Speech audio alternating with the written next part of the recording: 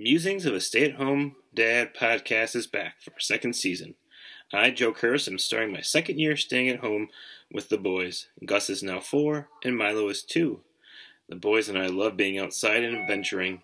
Also, we love to read and play. Our days are filled a little bit more with structure and academics this year as we prep Gus for kindergarten next year. The podcast brought me such solace and connection last year that I really appreciated and adored interviewing the brilliant mothers and how much they were willing to share their experience and expertise.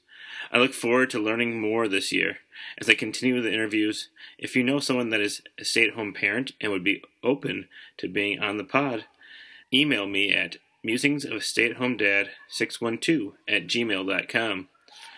I look forward to continuing to share the stories of stay-at-home parents. This year, I started off interviewing Annie, who is still trying to figure out what the right balance of stay-at-home versus work is for her and her family.